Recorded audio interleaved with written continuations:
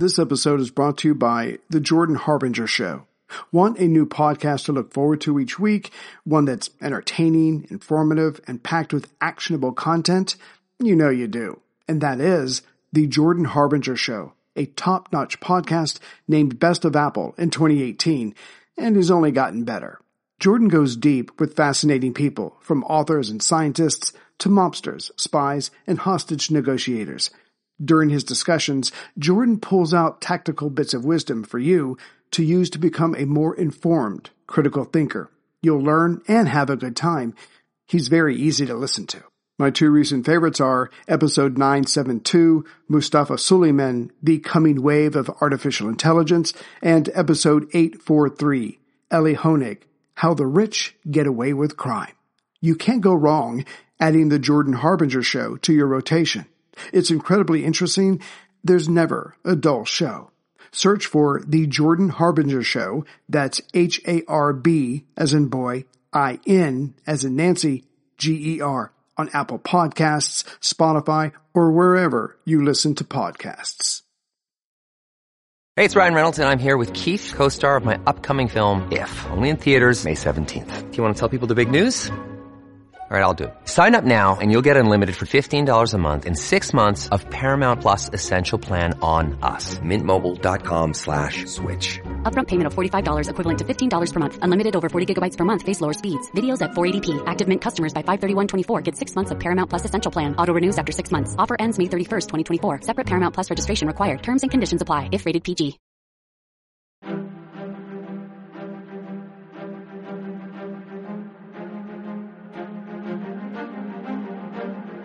Hello, and thank you for listening to The History of World War II podcast, episode 111, Our Own Worst Enemy.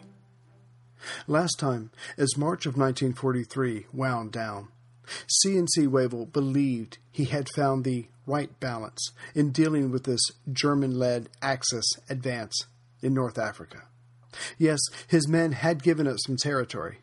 The Axis now controlled Agabadia after taking Mersa Brega in an attempt to round the corner into Cyrenaica, but still, they held Cyrenaica, and the more land Rommel gobbled up, the more men he would have to leave behind to potentially defend it. In essence, Rommel's successes were weakening the main reason for his success, his number of men. Or so Wavell thought. And now Wavell surmised Rommel was at a fork in the road, literally. From Agabadia, his current position, the road north led to Benghazi. The road to the northeast led to Antilat. Which would it be? East Africa. Now that the Commonwealth forces had the bit between their teeth, cities and territory held by the Duke of Aosta, in the name of Italy, were falling like bowling pins. Still, the Duke held out as best he could, hoping time was on his side. It was not. The city of Keren, one of the largest urban centers in Eritrea, and the main Italian base of that country, besides the port city of Massawa, fell into Allied hands on March 27th. This only became possible with the piercing of the Dongolas Gorge a few days earlier. The honor of this capture went to the 29th Indian Infantry Brigade. Eritrea was now all but back in the Allies' possession. Asmara, located between Keren and Massawa, but just a bit to the south, was occupied on April 1st.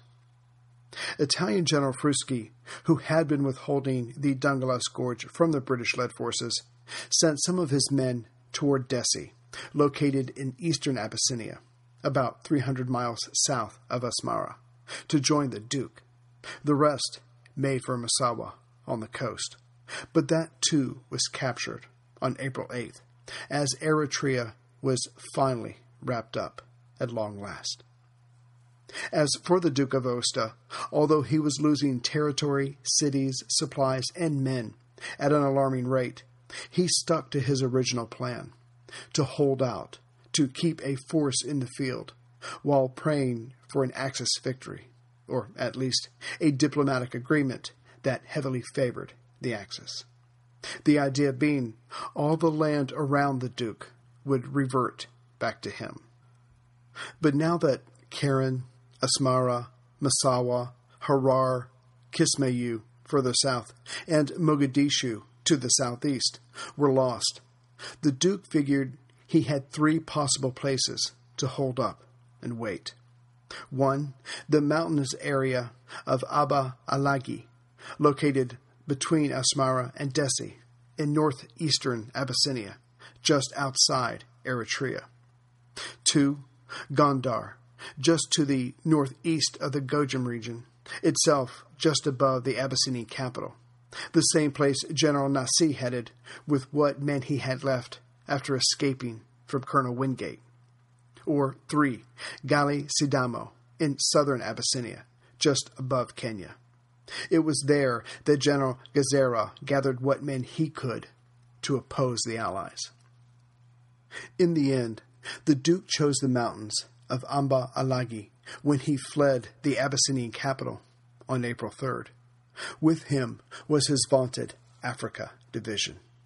Had he picked the right option that would see the longest extension of his reign? Honestly, that was the Duke's problem. C&C Wavell had his own, yet the two were connected. Wavell needed the conflict in East Africa over just as intensely as the Duke needed it to go on. The C&C also needed the Allied fighters of East Africa back in Egypt post-haste, which meant by ship, which meant by departing from Massawa. Yet the men he needed up north were in or around Addis Ababa, securing the capital.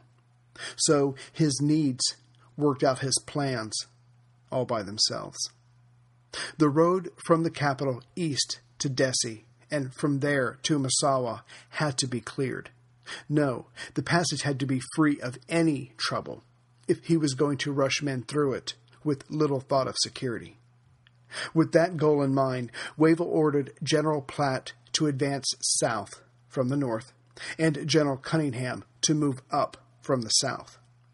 These combined thrusts would clear the needed road and finish off the Duke, no matter which of the 3 areas he was hiding in. On came the 2 Allied fronts, drawing closer to each other, meanwhile squeezing Aosta, who was kept on the move. And although the Duke held on to hope until the end, that hoped-for reality never materialized, though the Duke did manage to stretch out his reign until May 16th. It seems selecting the mountains had been the best choice, for all the good it did him and his cause.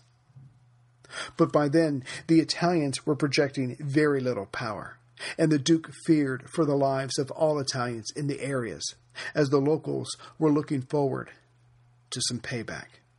It must be remembered that the oppressive Italians had been there since the mid-1930s. But he need not have feared. His European cousins obliged him by agreeing to protect Italian citizens and soldiers in return for his surrender 3 days later, on May 19th.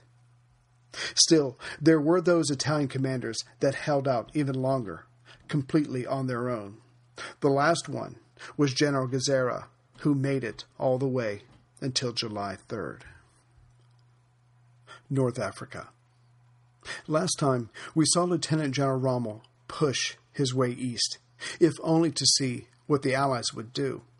He deemed it best to let the adversary show him where the line in the sand was truly drawn, because if it wasn't, they would continue to give ground, thinking surely the Axis weren't going to keep coming. Those 2 misconceptions dovetailed nicely for the aggressor. The corner at Mersa Brega had been turned, which opened the whole of Cyrenaica to Rommel. But surely he wasn't equipped and staffed enough to go after the whole land bulge, was he? He was bluffing, yes. But on came the Rommel-led forces, in both directions. Now Atilat to the northeast and Benghazi to the north were threatened. Yet this had to be a ploy. Which force was the real threat? Which one was the decoy? British General Neame wasn't sure of the answer, but he attempted to change the question. He would bar the inner, more direct route from Rommel. The Axis would have to take the long way around, which would give the Allies time to prepare. And that defensive preparation came in the form of the ailing Lieutenant General Richard O'Connor, the master of Operation Compass. The little terrier dutifully came back from Cairo to take charge. But then O'Connor's retreating personality came to the fore, or perhaps he unwittingly outwitted himself. Once he was walking alongside Wavell, he suggested to his chief that instead of him replacing Nimes, something that hardly ever worked in the middle of a retreat, why not allow O'Connor to stay on for a few more days, make some recommendations, but then move back further east and shore up defenses there, just in case this all continued to fall apart. The ultimate goal was, after all, to halt the advance and keep the Axis far away from Egypt. Yes, let Nimes see what he could do. O'Connor would provide the backup safety net. And probably due to all of his success with Operation Compass, Wavell gave in to O'Connor, even though he had called him out here with the express purpose of taking over. And what followed was a sad affair instead of a coherent defense. Order, counter-order, indignation, conversation, explanation, realization, and then another order or counter-order. But the most unfortunate part of this sham of a co-command was that O'Connor did not have the time he needed to create a secure wall, a line in the sand, where the Commonwealth forces could race to and be as safe as circumstances allowed. The backup safety net never materialized. Meanwhile, Rommel was getting excited. Well, as excited as he allowed himself to be. The enemy was falling apart before him, and it wasn't as if he was actually doing all that much to make it happen. Just applying pressure and continuing to show up in front of the other forces just as soon as they stopped to re-establish themselves. It seemed to be doing the trick. This had been the way of things since the fall of El Aguila. Rommel could read the signs just as well as O'Connor had. The British-led forces were giving up too easily, falling back too quickly, leaving way too much valuable equipment behind. These were not the steps of a well-organized condensing of forces. There was fear in the air, panic, and Rommel knew it could do far more damage than bullets or shells. He just had to fan it properly. The reports from the Luftwaffe confirmed for him, whether the Allies knew it or not, that they were abandoning Cyrenaica, which begged the question, at least to the mind of Rommel, why limit himself with that? Why let them get away? If he pushed them back, he would just have to fight them later on, further east. Why not take Cyrenaica and the Allied forces before him? Such was his thinking, certainly in terms much larger than Garibaldi could think, or what Berlin was willing to think at the moment. And the how was so obvious. He would reverse the dash that O'Connor's men made just before the Battle of Bet Affam. He would cut across the open desert, make for Tamimi at the Bulge's top right corner, and so cut off many, many Allied forces. Boldness was the order of the day. Ironically, Wavell had hesitated before allowing O'Connor to cut across the desert, because the push to send men to Greece was in the balance. Now, Hitler and the High Command were limiting Rommel, because the war with Greece was about to commence. Garibaldi, and it's unclear how much he knew, towed the line that emanated from Berlin. But if this was going to work, Rommel needed to start now, while the enemy was off balance, obviously acting as if there was not just one overall vision for their defense. Yet Rommel did not at this point enjoy that awe-inspiring confidence from his men. They actually considered their orders upon hearing them, and only then jumped to. In the future, that would change. But the Germans and the Allies in country were nervous and obsessed about their supplies. Also, Rommel didn't have the confidence of those above him. Perhaps those conversations with Hitler rose in his mind, because the Desert Fox had decided it was time to go against his orders. The decision made, Rommel began to move. His thoughts and actions were one. Everyone else simply had to play catch-up. To take Benghazi, Rommel had the 3rd Reconnaissance Unit matched up with the Brescia Division. The man put in charge of this force was Major General Kirchheim, who just happened to be in the area at the time, gathering information. Didn't matter. Rommel put him in charge because of his rank and told him to head north. To make for Mekili, about 3/4 of the way between their starting point and Tamimi, his objective, Rommel had Colonel Count Schwerin take command of the Irite Division, supported by German reconnaissance and anti-tank detachments. Their job was to use that ancient desert trail, the Trig el Abd, which was about 50 miles east of Antilat, and make their way north by northwest. Major General Streich would then follow up and strengthen Schwerin, and together they would head for the coast at Tamimi once Mekili was subdued. But Streich replied that he needed at least 4 days to refuel all of his vehicles, and in doing so was the first to feel the wrath of the Desert Fox. Rommel pounced on him and told him to dump all of his equipment and men into the sand and use every vehicle he had to go back and gather enough fuel to make for Mekili. Streich, thus chastened, had all his tanks topped off in 24 hours. Rommel's sense of urgency was starting to spread throughout the ranks. As for Rommel's heavy firepower, the 5th Panzer Regiment, for now made up of 2 panzer battalions and towing heavy guns, all under the command of Colonel Opperek, they were to reverse O'Connor's dash across the desert. These tanks would head northeast, make for Antilat, and then for Imsis, about 40 miles more to the northeast.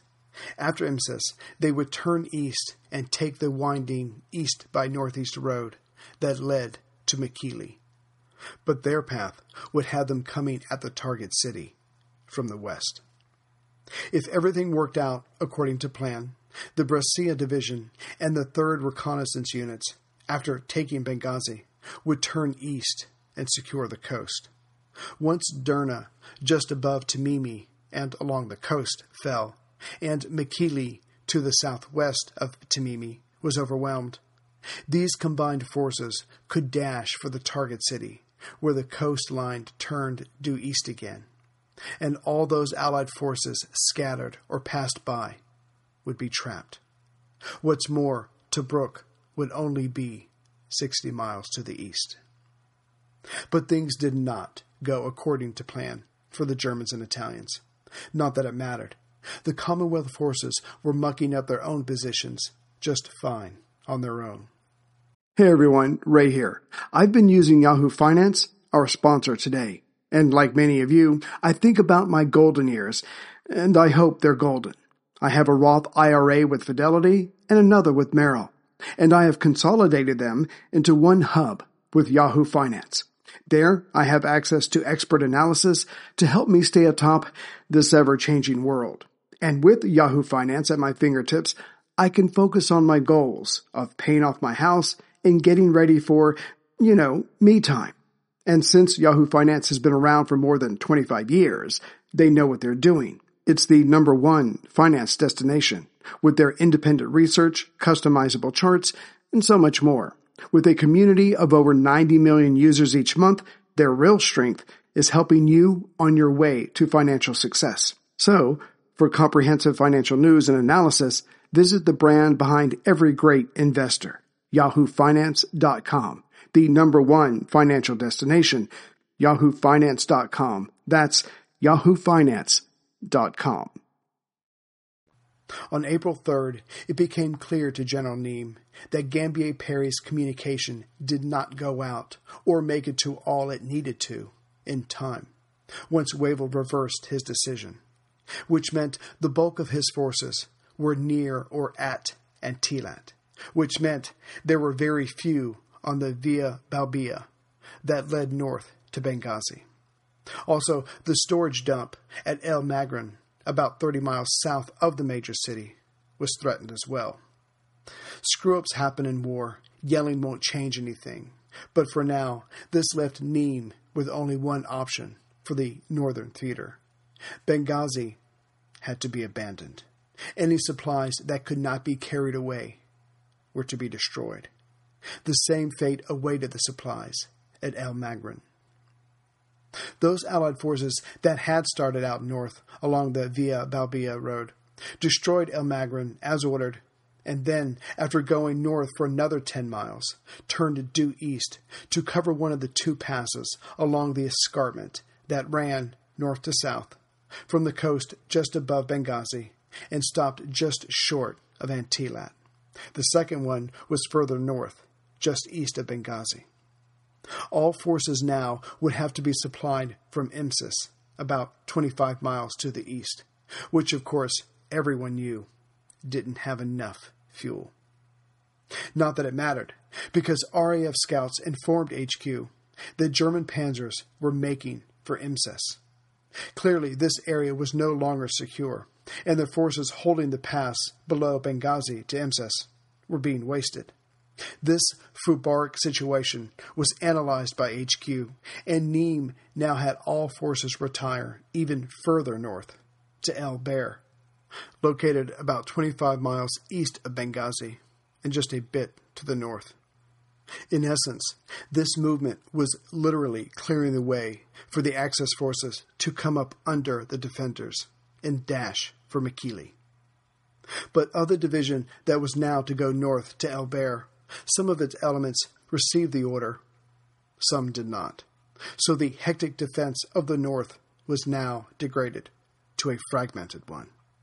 To make matters worse, and there was no justification I could find, some of the units that had received the orders to head north ignored it.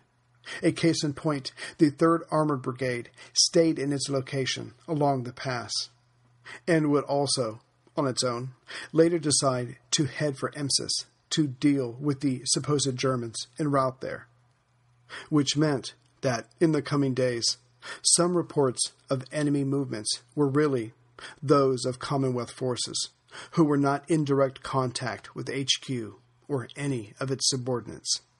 Thus, the Axis forces seemed more numerous than they were. The Allied forces were not afraid of the Germans, certainly not of the Italians, and were desirous of getting on with it, which partially justifies or explains disregarding the orders to always move back. So, moving forward, the 3rd Armored Brigade made for Imsis on the next day of April 4th, locked and loaded, only to find nothing. Certainly no German troops. Yet they found no fuel or supplies either. All had been destroyed when word came of the advancing German forces, which now appeared not to exist. The 3rd Armored Brigade certainly had the fighting spirit. What it didn't have was a fresh supply of fuel. They had burned up much of theirs getting to Imsis to deny the attackers the city and their supplies. This forced their hands, as in the only fuel to be had now was up north at El Beir. Off they went, leaving Imsis open. But the unraveling of the Allied defensive position was just getting started. General Neame, upon hearing that the Germans were at Imsis, they weren't, but soon would be, because no one was there to defend it, put out the order in the early mornings of April 4th that a new defensive line would be drawn between Wadi Kuf and Mekili. Wadi Kuf is located about 35 miles northwest of Mekili. This move basically left everything to the south wide open. It also made Mekili the new linchpin of the Allied defense. To bolster it further, the 3rd Indian Motor Brigade, newly arrived on the scene, would make for the city. They would be joined by the remnants of Gambier Perry's division, now coming east. This new line of defense also meant that all Allied forces to the far west, just east of Benghazi, now needed to make their way east, but in good order. Major General Morshead and his 9th Australian Division were getting fed up with always moving away from where the enemy was reported to be. Still, they followed orders, packed up, and advanced away from the enemy. Then, inexplicably, General Neame, divining something only he could see, decided that the Germans would be satisfied with their advances thus far, and as they were limited in men, but most importantly in fuel and water, they would settle down and regroup, which would give Neame time to do the same. It would have been very nice of the Germans had they chosen to do so.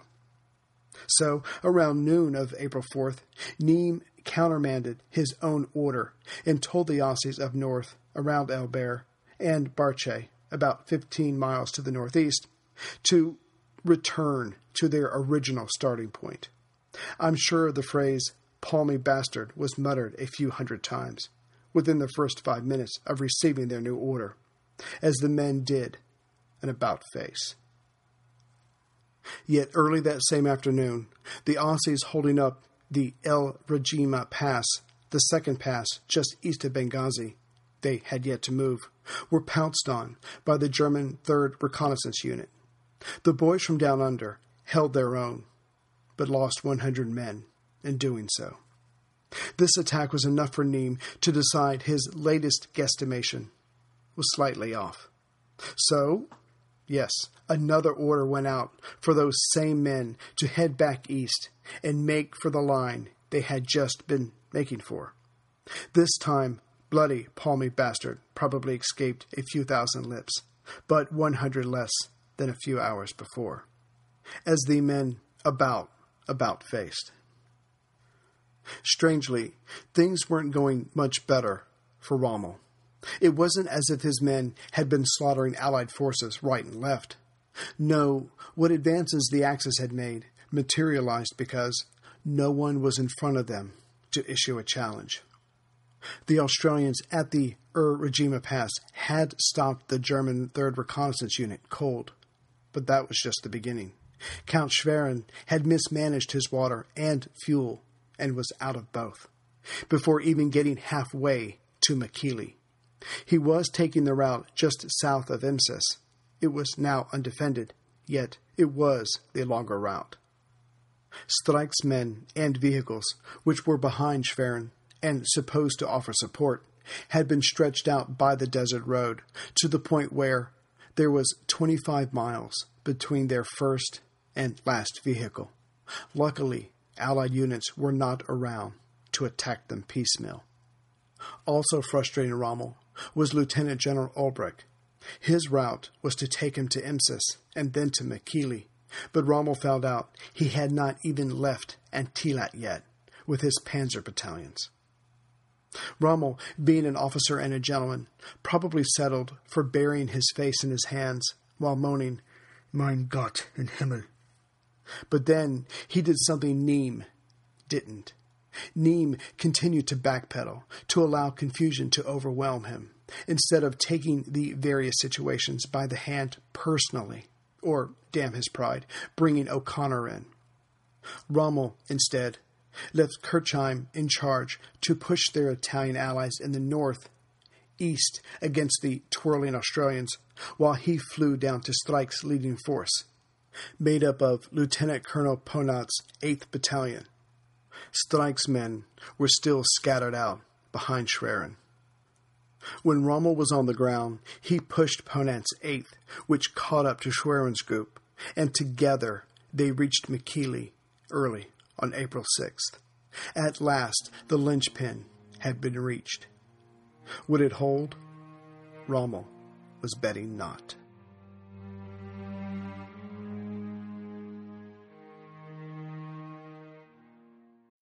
When you need mealtime inspiration, it's worth shopping Kroger, where you'll find over 30,000 mouth-watering choices that excite your inner foodie. And no matter what tasty choice you make, you'll enjoy our everyday low prices, plus extra ways to save, like digital coupons worth over $600 each week. You can also save up to $1 off per gallon at the pump with fuel points. More savings and more inspiring flavors make shopping Kroger worth it every time. Kroger, fresh for everyone. Fuel restrictions apply.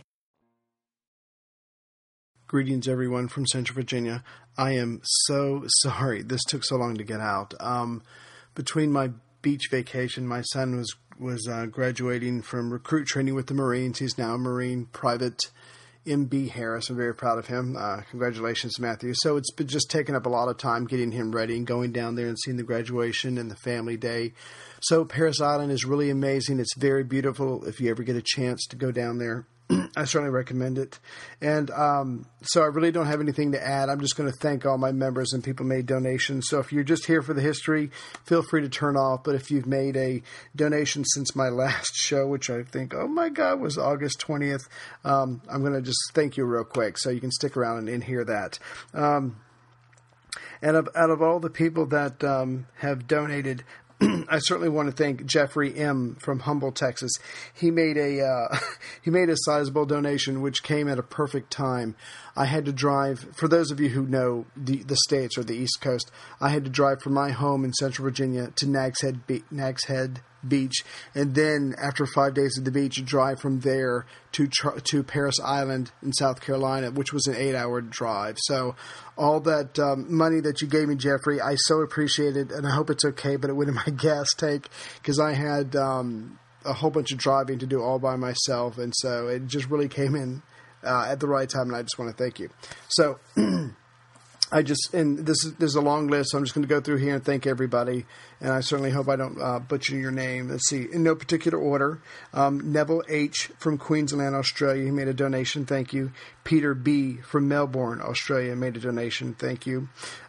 Peter R. from Lake Oswego, Oregon, made a donation, thank you. W.B. from Surrey, UK. Brendan B. from New South Wales, Australia, donated and bought a mug, so thank you very much. Let's see here. Some of my new members, James W. from Miles, Texas, Tim K. from Barney Gut, New Jersey. I'm sorry, Tim, for butchering that. Dale T. from Manitoba, Canada. V.A. Squires from Kent, UK. Mitchell S. from Noonan, Georgia. Douglas B., who actually signed up a couple times for membership. Douglas, I so appreciate the enthusiasm. He's from Pleasanton, California. Matt E., who now lives in Concord, Massachusetts, but is a local boy. Grew up in Albemarle County, right down the road from me, so good on you, Matt. Let's see here. Brenton G. from Newton, New South Wales, Australia. Jim H. from Woodbridge, UK. Daniel O. from Minneapolis, Minnesota. Benjamin R. from Bankstown, New South Wales, Australia. Alan J. from Lincolnshire. You know what, Alan? Email me. I don't know how to say it. I apologize. From the UK. Keith D. from Nottingham, UK. Ron H. from Windsor, Wisconsin. J.S. from Baltimore, Maryland, right up the road. Let's see here. Jer S. from the Woodlands, Texas. Hartley E. from Trawden in the UK. And Nigel M. from Shropshire, UK. Shropshire. Just let me know so I can get this right. So thank you to everyone who's donated. I really appreciate it. The next episode will not take as long because I'm back now and I got all my ducks in a row. My son has had 10 days off, and now he's going to North Carolina for intensive combat training, and then he'll go to Pensacola, Florida for a year to do his aviation mechanics schooling, whatever it's called. So he's a Marine. I'm very proud of him. I just can't say enough about him. So I will just quit babbling at this point. I hope you enjoyed the episode. And the next time we come back, we'll just go ahead and jump into Greece and all its multi-layered confusions. But we'll do it, and we'll get started with that, and we'll keep up with Rommel as well. Take care, everyone, and may the fates play fair. We are actuaries. In a world filled with unpredictability, We use our math skills to navigate uncertainty. Actuaries make a difference in people's lives across industries and the world. Actuaries have the freedom to work anywhere, and according to U.S. News & World Report, we're the 25th top-paying career. Make an impact as a fact seeker and a truth teller. Use your math skills for good as an actuary. The world needs you.